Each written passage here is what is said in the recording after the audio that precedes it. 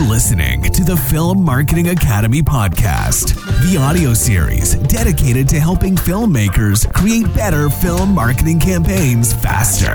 Join your host, Pascal Fantoni, for what promises to be an exciting and intriguing voyage of discovery filled with advice, stories, and film marketing ideas. Thank you for tuning in. And now, on with today's episode of the Film Marketing Academy podcast.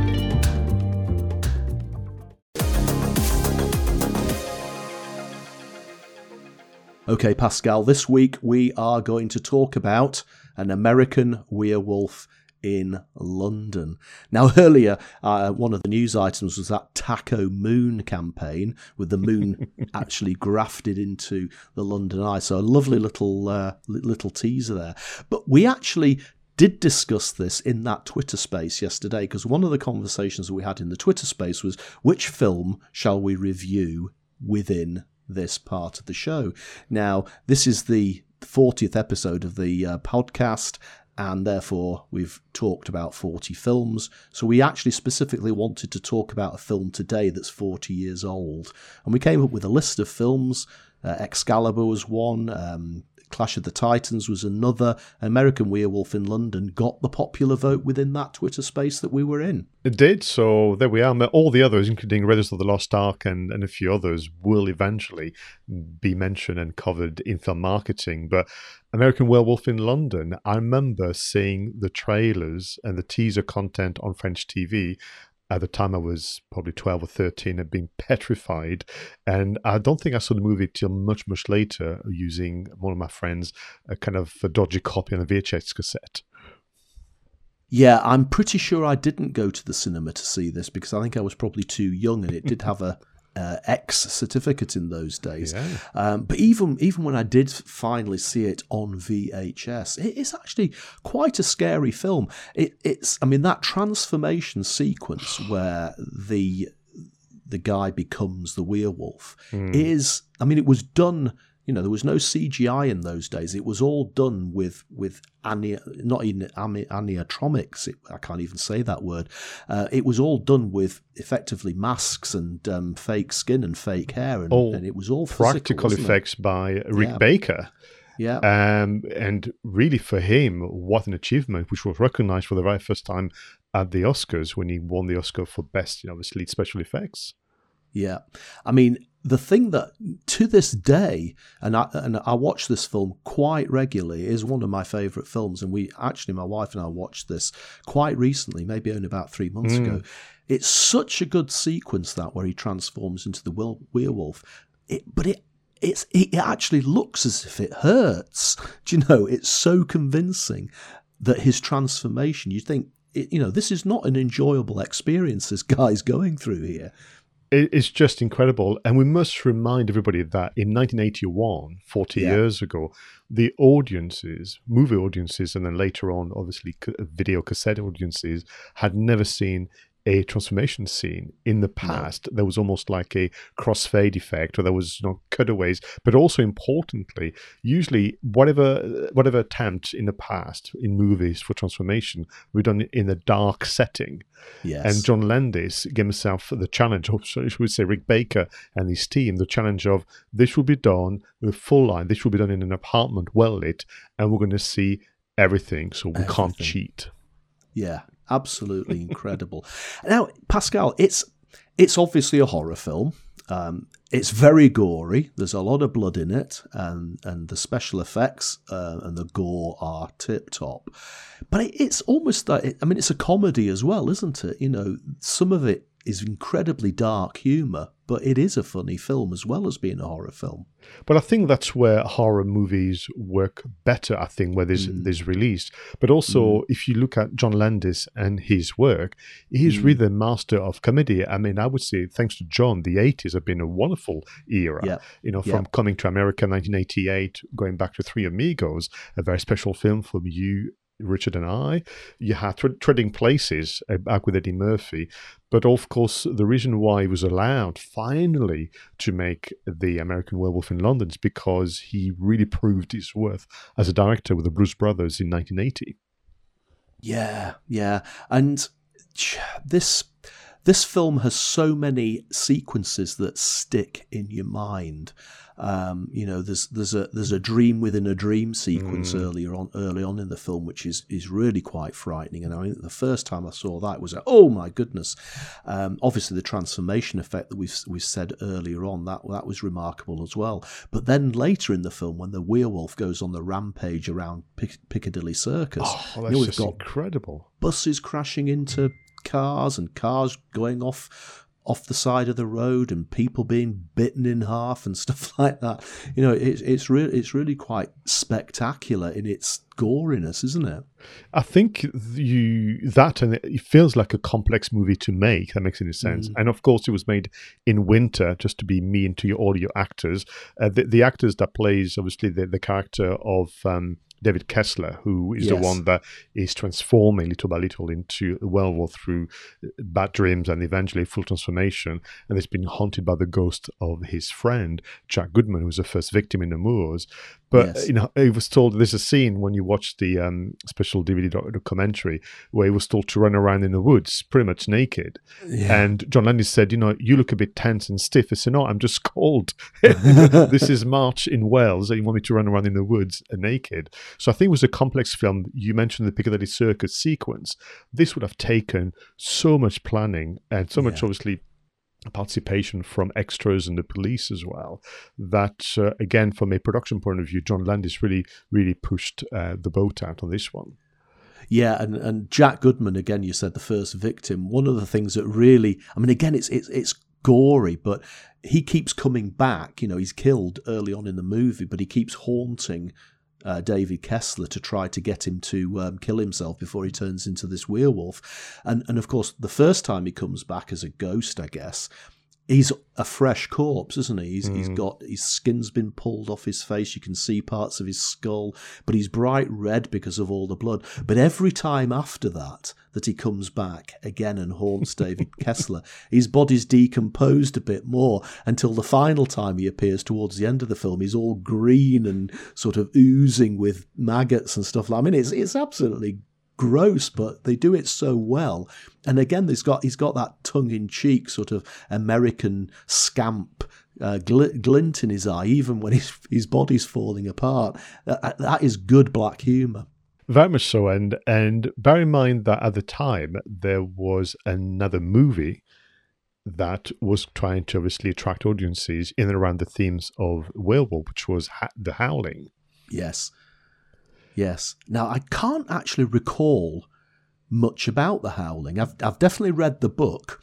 I don't recall the film of The Howling, so I can't in my head remember either seeing it or if I did, it obviously didn't compare very favourably to this. The Howling is fine. It's just a more straightforward story, and there isn't the humour.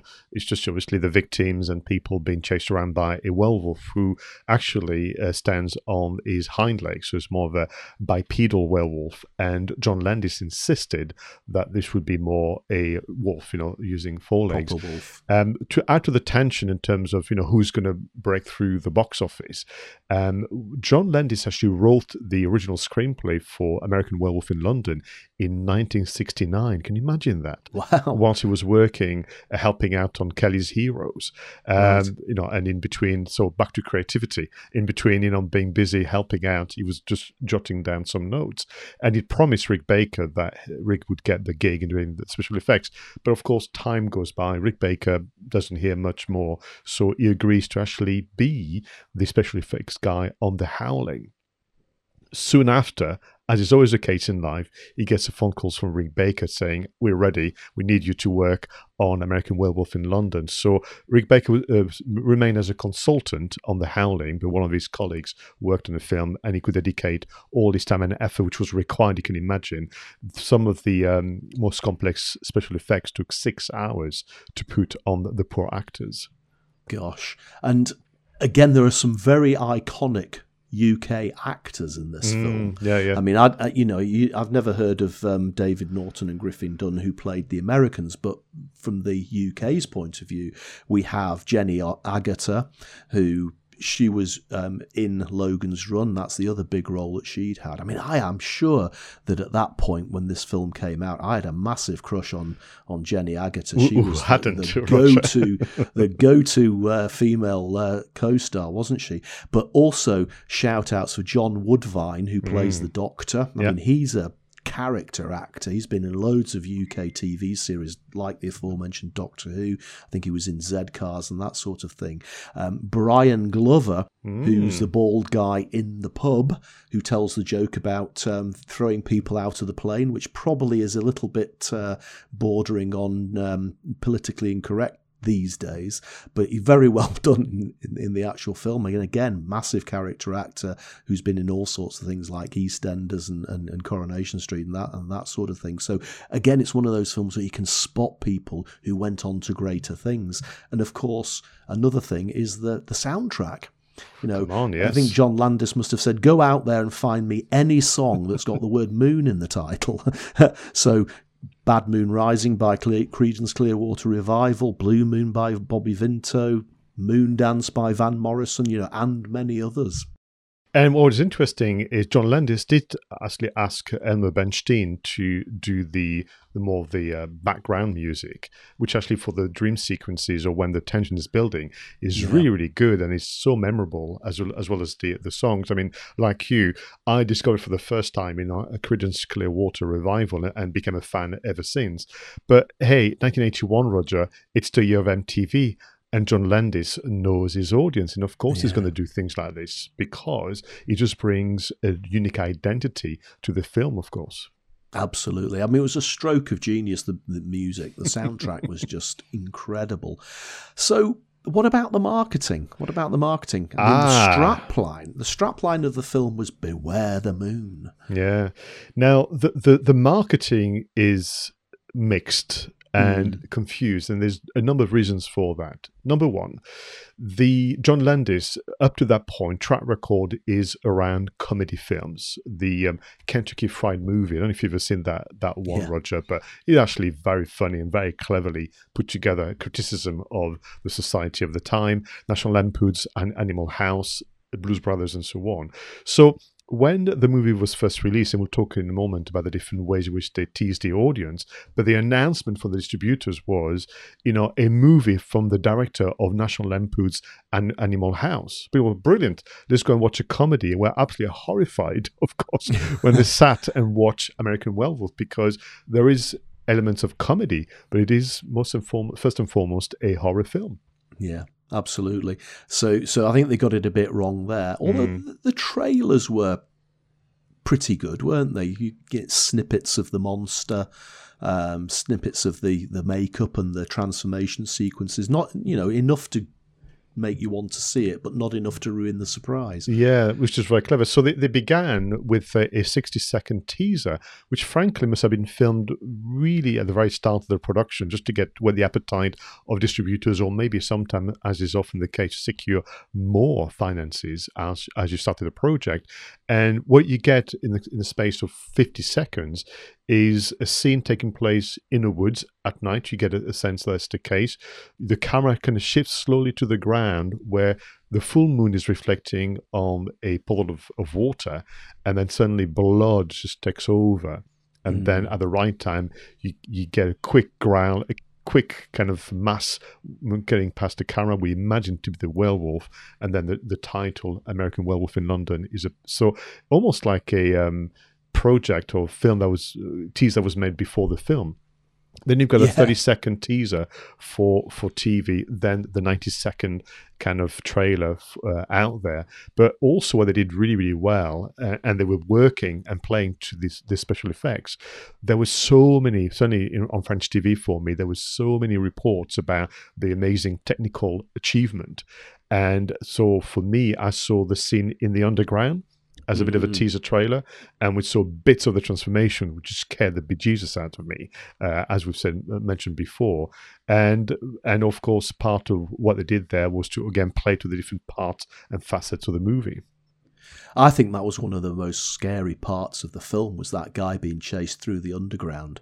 I mean, the underground is at that time was totally deserted. It was quite late at night. Now, most people associate the underground with crowds and crowds and crowds of people, but imagine that you're in an underground station on your own, and all of a sudden a gigantic werewolf hops up onto the platform. Oh my goodness.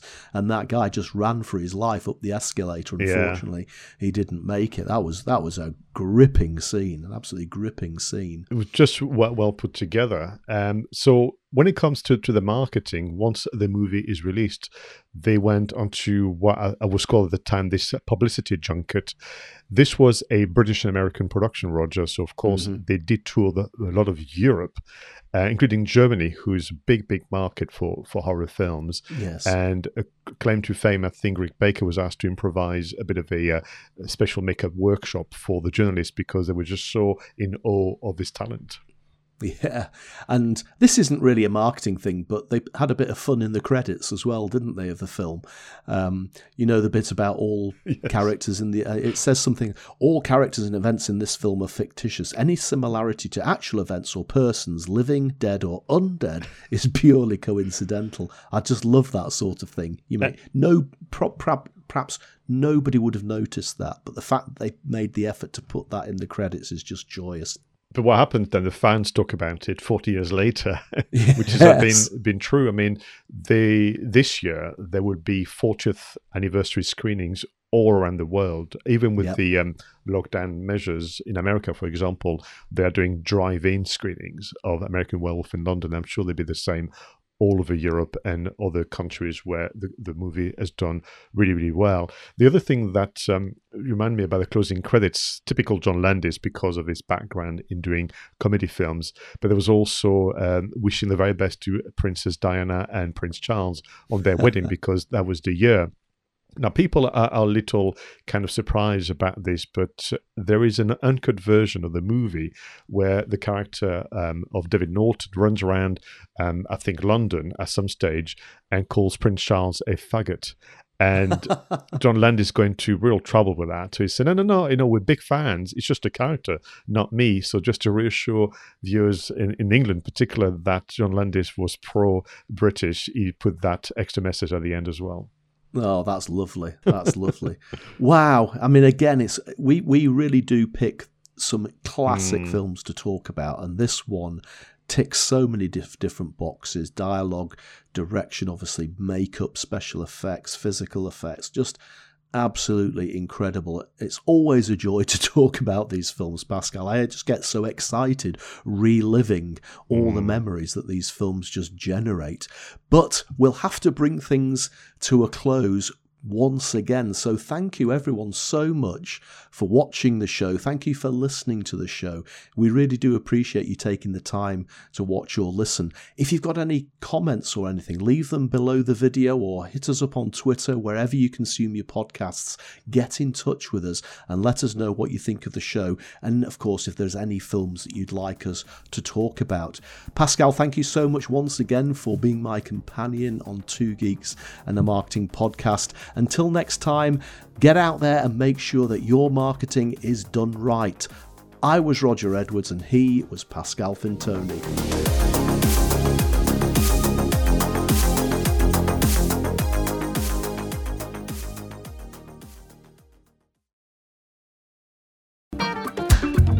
Thank you for listening to the Film Marketing Academy podcast, the audio series dedicated to helping filmmakers create better film marketing campaigns faster. For more information about our film marketing consultancy and training services, go to filmmarketingacademy.com and book your free discovery video call. And if you haven't already, don't forget to subscribe and follow your host on social media for more updates.